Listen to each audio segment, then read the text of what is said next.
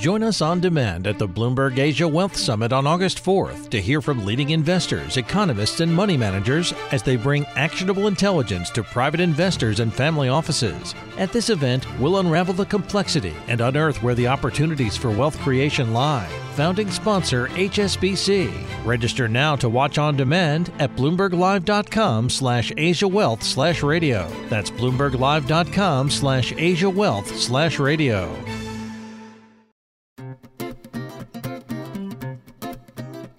Hi there and welcome back to Out of Office. I'm your host, Malika Kapoor. My guest today wanted to retire at the age of 35. He didn't quite get his way. It happened when he was 37. That's when he made his first million. Well, I remember one day my partner, we were talking about something and he looked up and said, "Oh, and by the way, today you are a millionaire." I was stunned and shocked because I hadn't even been paying attention.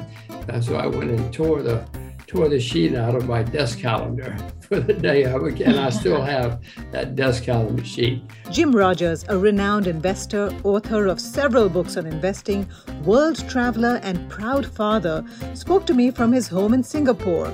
We spoke about his childhood. There were baseball games and the lady who sold Coca-Colas, in those days you had to pay a deposit on your bottles.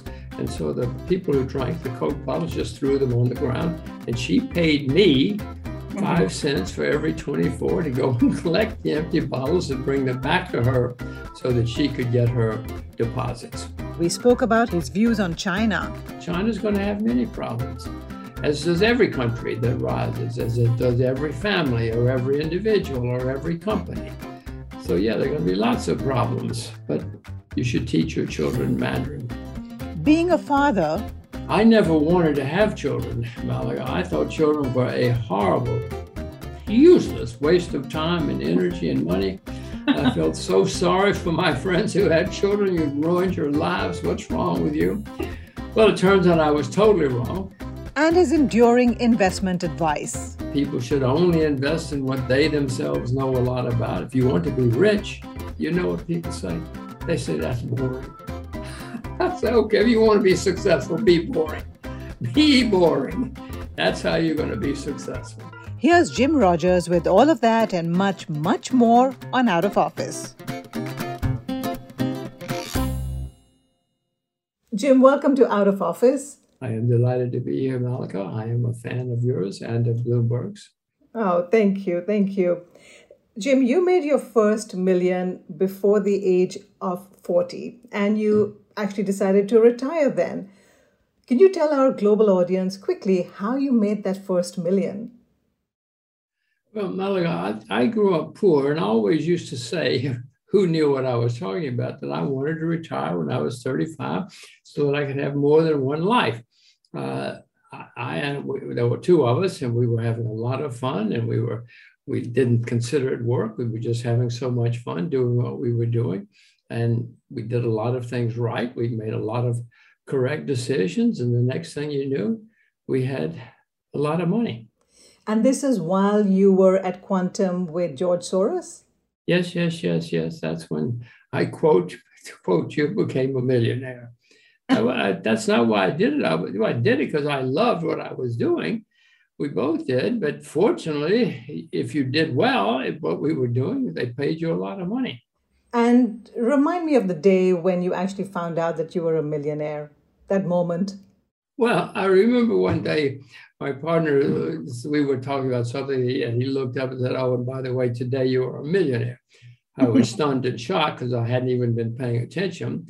So I went and tore the sheet out of my desk calendar for the day and I still have that desk calendar sheet. Nobody has desk calendars anymore, but I have the sheet from back in the 70s. That's amazing. Now, you said you grew up poor, and I remember reading about how you really discovered your entrepreneurial spirit, or you knew you had it really young when you were 5 and you were collecting bottles from a local baseball field. Is that right? Yes, there were baseball games and the lady who sold Coca-Colas, in those days you had to pay a deposit on your bottles. And so the people who drank the Coke bottles just threw them on the ground and she paid me 5 cents for every 24 to go and collect the empty bottles and bring them back to her so that she could get her deposits. By the way, Malaga, I'm sure if we did this today, she would be in jail and I would be in jail too. I was 5 years old. Yes, yes, you were 5. Exactly, exactly. But that experience, how do you think that influenced, well, your childhood? Well, I don't know that it did, but I do know that it was quite thrilling to get paid, even though it was very little, certainly by today's standards. I do remember that one night I made so much money, $1.15, by the way, $1 It was so much money for me that I went home and gave my little brother half of it because I didn't know what to do with so much money. But I was very pleased every night when the lady would pay me, and I liked it. So I guess that's started something in my poor brain. And where did you grow up? Was it Alabama? I grew up in the backwoods of Alabama, yes. This happened to be in the backwoods of Oklahoma where I was visiting my grandparents, but I went home to the backwoods of Alabama and started my own business selling Coca-Colas and things. What was your childhood like in Alabama? Your parents, your family? Well, it was a small town, Malcolm. My phone number was 5 where I grew up. That's really? Not a typo. That's 5. 5. 1, 2, 3, 4, 5. That was my phone number. And it's not a typo. As I said, it was a small town. And that's why when I went back, I could start my own business. And I was selling Coca-Colas and peanuts at the baseball games and football games. Now, of course, this would not be allowed at all in 2022, but there I was in this nobody cared, it was a small town. And so I was selling Coca-Colas and peanuts, and I was hiring 4-year-old boys to work for me. And there we were, it was successful. There was no competition. So when you did retire at the age of 37, you actually did retire. You just went on to do something very different. You got into a car and you traveled the world. Well, I had, for many years, well, it's only 37, but for many years, I had been saying, I want to go around the world on my motorcycle. I want to see the world. If you grew up in a town where your phone number is 5, you probably want to see the world. So I wanted to see the world, and that was what my plan was. I'm going to retire and go around the world on my motorcycle, and then we'll see what happens. So that was the plan. You may remember the Iron Curtain and Red China and things like that. So it wasn't so easy. It took me a few years to get permission, but then I finally got permission from the Soviets and the Chinese, and off I went. What's your favorite memory from that time? Well, from that time, my adventures on my motorcycle, driving through Central Europe, driving through China. I mean, these were unknown places to most of the world, certainly to a Western capitalist. But there I was, traveling through literally Red China, literally Soviet Union, literally behind the Iron Curtain. And there was nobody else. There were certainly no tourists driving through Red China, no tourists driving through the Soviet Union in those days. But I wanted to see the world, and I wanted to find out. I know you expected to be surprised by everything that you saw and learned, and it was all a very new experience for you. Is there anything that stands out, any one country, or do you have any anecdote or any experience from this trip that really still stands out in your mind? Well, yes. When I first went to China, Red China, in 1984, I was terrified because I had been reading American propaganda all my life that the Chinese were evil, vicious, bloodthirsty, and dangerous people. So when I got off the plane, I was sure I was going to be shot. But it didn't take me long traveling around Red China to find out, wait a minute, these are hardworking, ambitious, educated, disciplined, crazy people, crazy in a positive sense.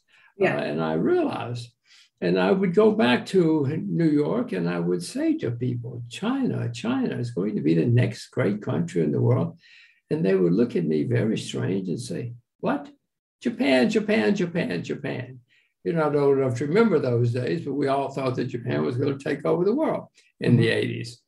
And I kept saying, no, China, China, China. And I guess that's the most vivid memory because I saw what was happening close to the ground and from the ground up. And I realized, oh my gosh, these people have thousands of years of history. They've been the most successful in the country, in the world 2 or 3 times. And it's going to happen again. I realized that Great Britain had been great once. Rome had been great once. Egypt had been great once. But my gosh, China had been great 3 or 4 times. They had collapsed and had catastrophe 3 or 4 times, but they were the only country that after catastrophe, after a few decades or a few centuries, worked their way back to the top again. Nobody else has done it. And I mean, all of this was, if you see the world close to the ground, Malaga, you learn a lot more than if you take a tour or watch the internet. Are you still as bullish about China as you were back then?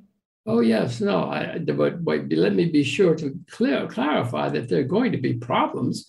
America became the most successful country in the 20th century, but along the way, we had many bankruptcies, civil war, massacres in the streets.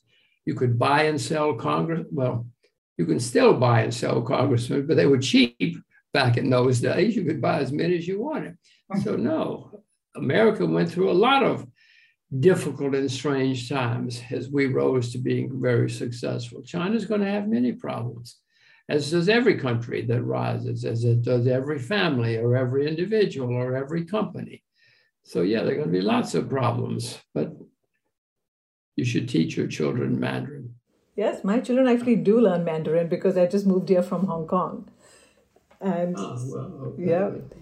So your girls, you have twin girls and they speak Mandarin, I believe. I had no idea, since I don't speak Mandarin, how good it is, but CCTV, the Chinese network, has taken my girls to China 3 times and done specials about them because they say their Chinese is better than theirs. Now, I have no idea because I don't speak Mandarin, but apparently it's been a brilliant, brilliant success, not because of me, but because of these 2 girls. How did you end up living in Singapore? You grew up in Alabama. Well, I lived in New York for many, many years. When I got out of college, I went to Wall Street. And Alabama doesn't have Wall Street. New York had Wall Street. Yeah. But then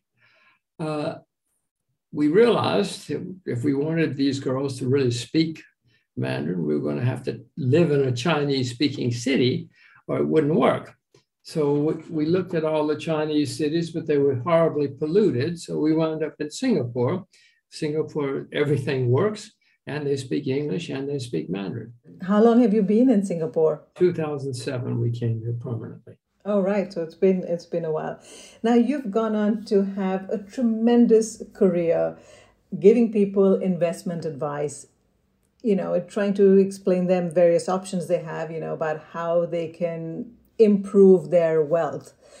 And I know you're going to be speaking at a Bloomberg event on wealth, the Bloomberg Wealth Asia Summit. I wanted to ask you, what does wealth mean to you? Well, I have a lot of friends who are still on Wall Street, or many. I used to work for a guy named Roy Neuberger, who was still there over 100 years old every day, having a wonderful time. And that was great. That's what they wanted to do. It's not what I wanted to do. I wanted to have more than one life, and I wanted to have adventure. So my plan was to do that. And so I did stop working early so that I could have other lives and have adventure and see the world. I would have a lot more money, I think, I hope, I presume, had I continued to work, but I wanted to have more than one life. Who knows whether I did the right thing or not. Is that what wealth means to you, is sort of wealthy experiences, being able to have adventures? For me, it wasn't the money, as I said before, it wasn't money so I could buy cars or planes or horses or something. It was to buy my freedom. wanted to buy my freedom so I didn't have to be nice to people if I didn't want to be nice to them. It's a pretty simple goal in life.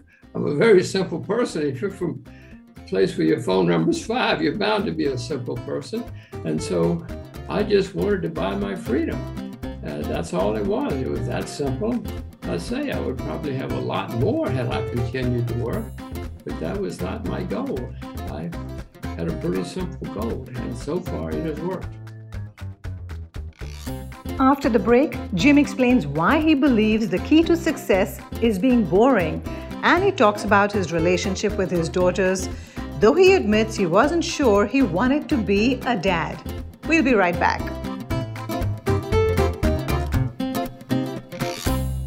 Join us on demand at the Bloomberg Asia Wealth Summit on August 4th to hear from leading investors, economists, and money managers as they bring actionable intelligence to private investors and family offices. At this event, we'll unravel the complexity and unearth where the opportunities for wealth creation lie. Founding sponsor HSBC. Register now to watch on demand at BloombergLive.com/AsiaWealth/radio. That's BloombergLive.com/AsiaWealth/radio.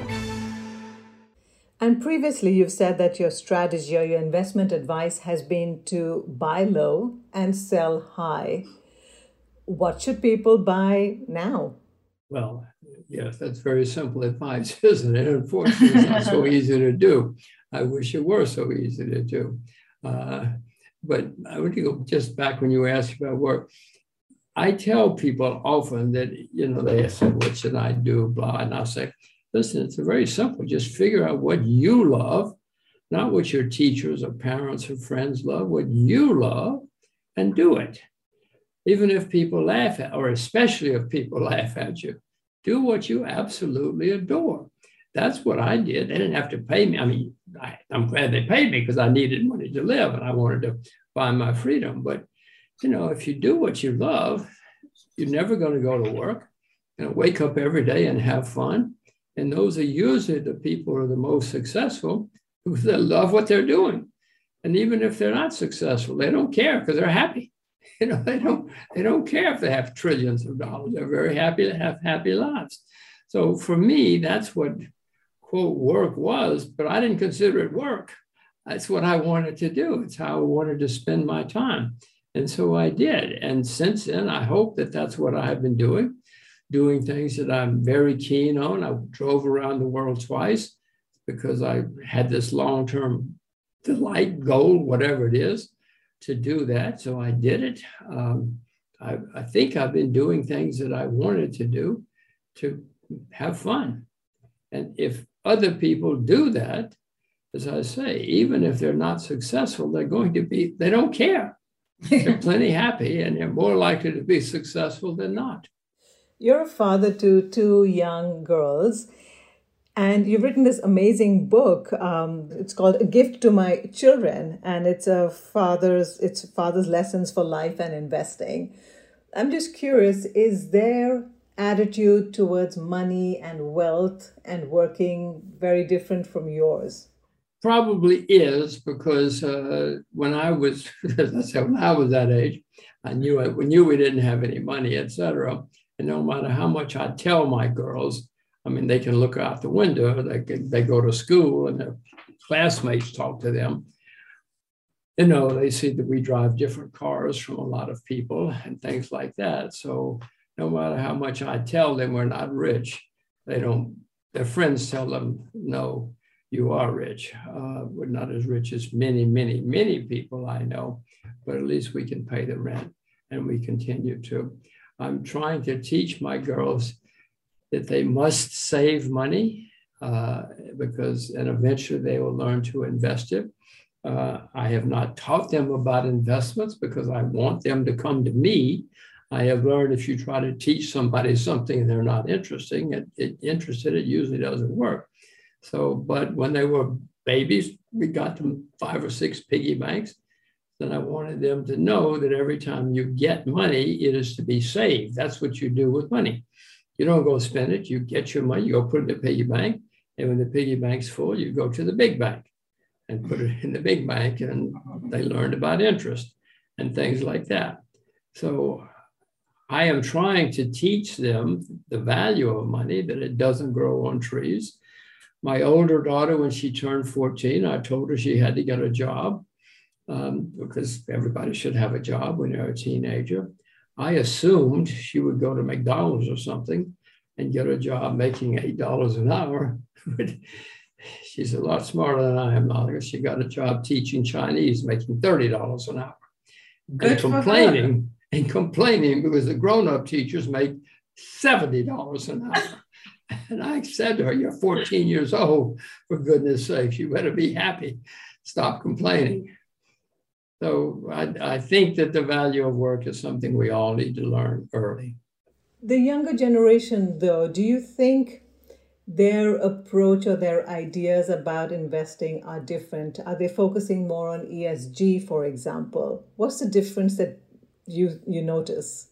Well, of course, the ESG is different because there was no ESG when I was that age. Of course, things are different in many ways, but a lot of this has been happening for hundreds of years. You know, whenever there's a long bull market, new people come into the market and they tell their friends, oh, I found this new thing called the stock market, and it's fun, and you can make money, and it's easy. Oh, it's easy to make money. You know, this is not my first rodeo, Malik. I've seen this before. I know how this movie ends.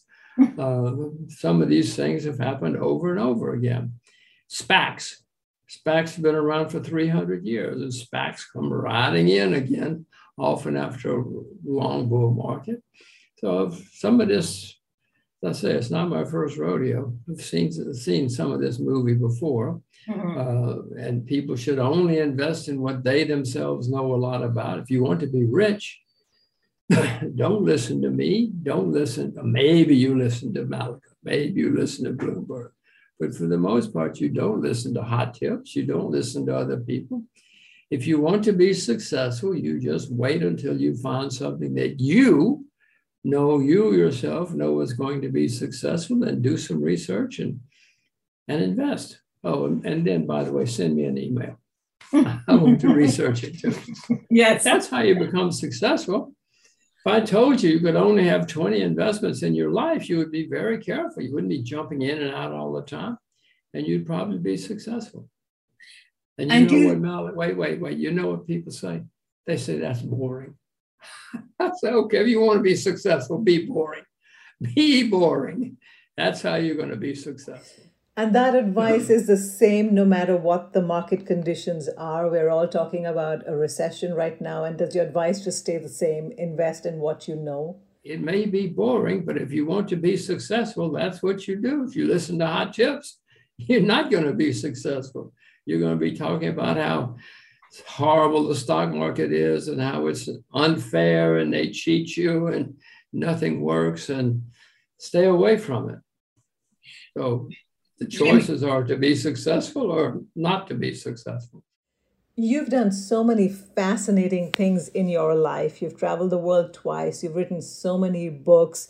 You've got this amazing reputation. You're on TV all the time. You're giving investment advice. I mean, you've had an amazing career, an amazing life. And one of the things you've done was you taught at Columbia. And I was curious, the students obviously were lucky to be in your class and to learn from you. What did you learn from that experience and from the students?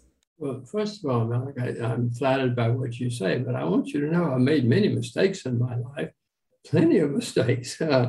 I taught at Columbia because after I retired, one of the things I wanted to do while I was trying to go around the world was to learn to play squash and to learn to play tennis. Well, I lived near Columbia, and I said to Columbia, what do I have to do? I mean, I'm not going to give them a dorm. I wasn't going to go back to school or something. And they said, okay, you teach one class, one semester, and we'll make you lifetime access to the Columbia gym. I said, okay, and I'll do it for free. But I didn't know. And then I said to them, business school is a waste of time. I don't approve of business school. I wouldn't be a good teacher, blah, blah. Turns out I loved it. The kids loved it. And so they were smarter than I was. I kept teaching because it was so much fun. so that I could play squash and play tennis. And it was a lot of fun. I learned from the students, learned how much they didn't know, for one thing. I also learned how much I didn't know, for another. No, it was a very good experience, certainly for me. Would you think about teaching in Singapore? Is that an option? I have thought about it. I have not, because it does take a lot of time, to do it right. Even to do it wrong, it takes a lot of time. But if you want to do it right, it takes a lot of time. And I had no children when I was teaching at Columbia, et cetera. But then when I was here, I had these children, et cetera. And I had rather devote my time, any time I have, to my daughters than to other things. What's your favorite thing to do with your family, with your daughters? Well, I guess the favorite thing, well, I like to have dinner with them. But I also do like to travel to places with them, show them new things. When we go to China, they show me new things, because they speak perfectly the language.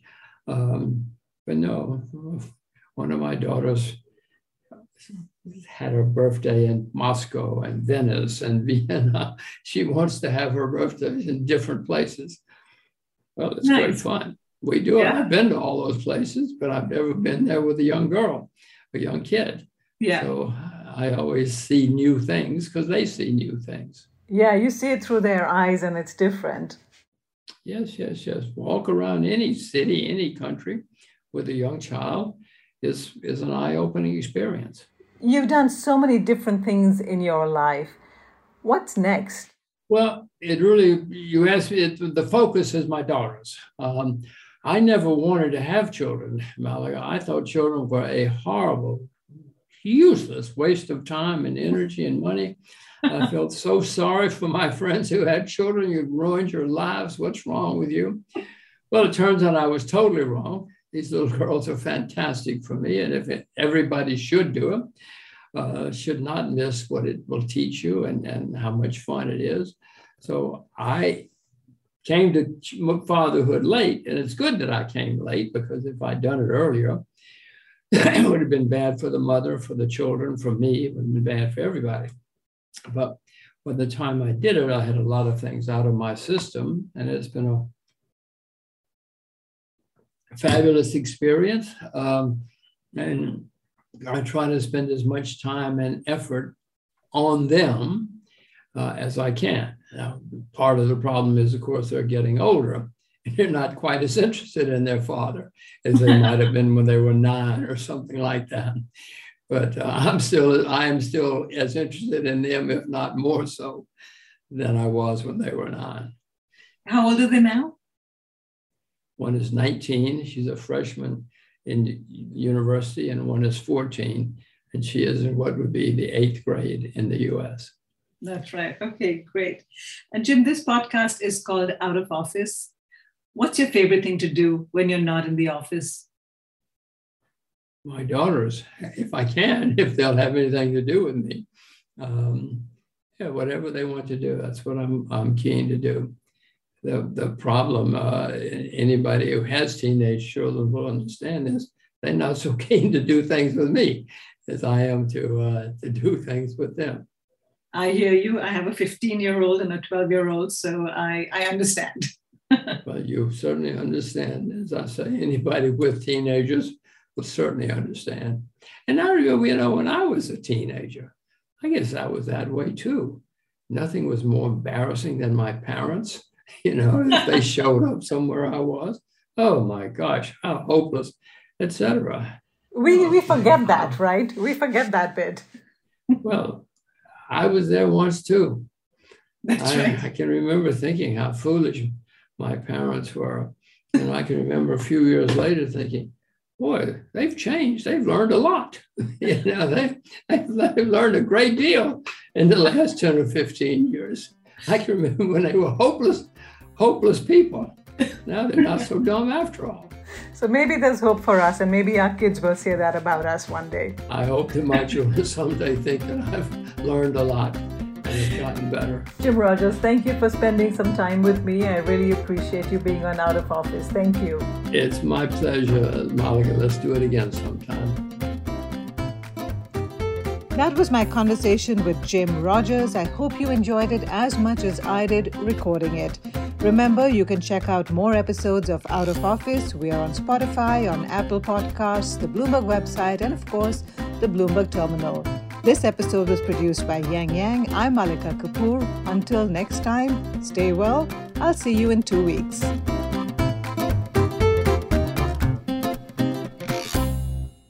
Join us on demand at the Bloomberg Asia Wealth Summit on August 4th to hear from leading investors, economists, and money managers as they bring actionable intelligence to private investors and family offices. At this event, we'll unravel the complexity and unearth where the opportunities for wealth creation lie. Founding sponsor HSBC. Register now to watch on demand at bloomberglive.com/AsiaWealth/radio. That's bloomberglive.com/AsiaWealth/radio.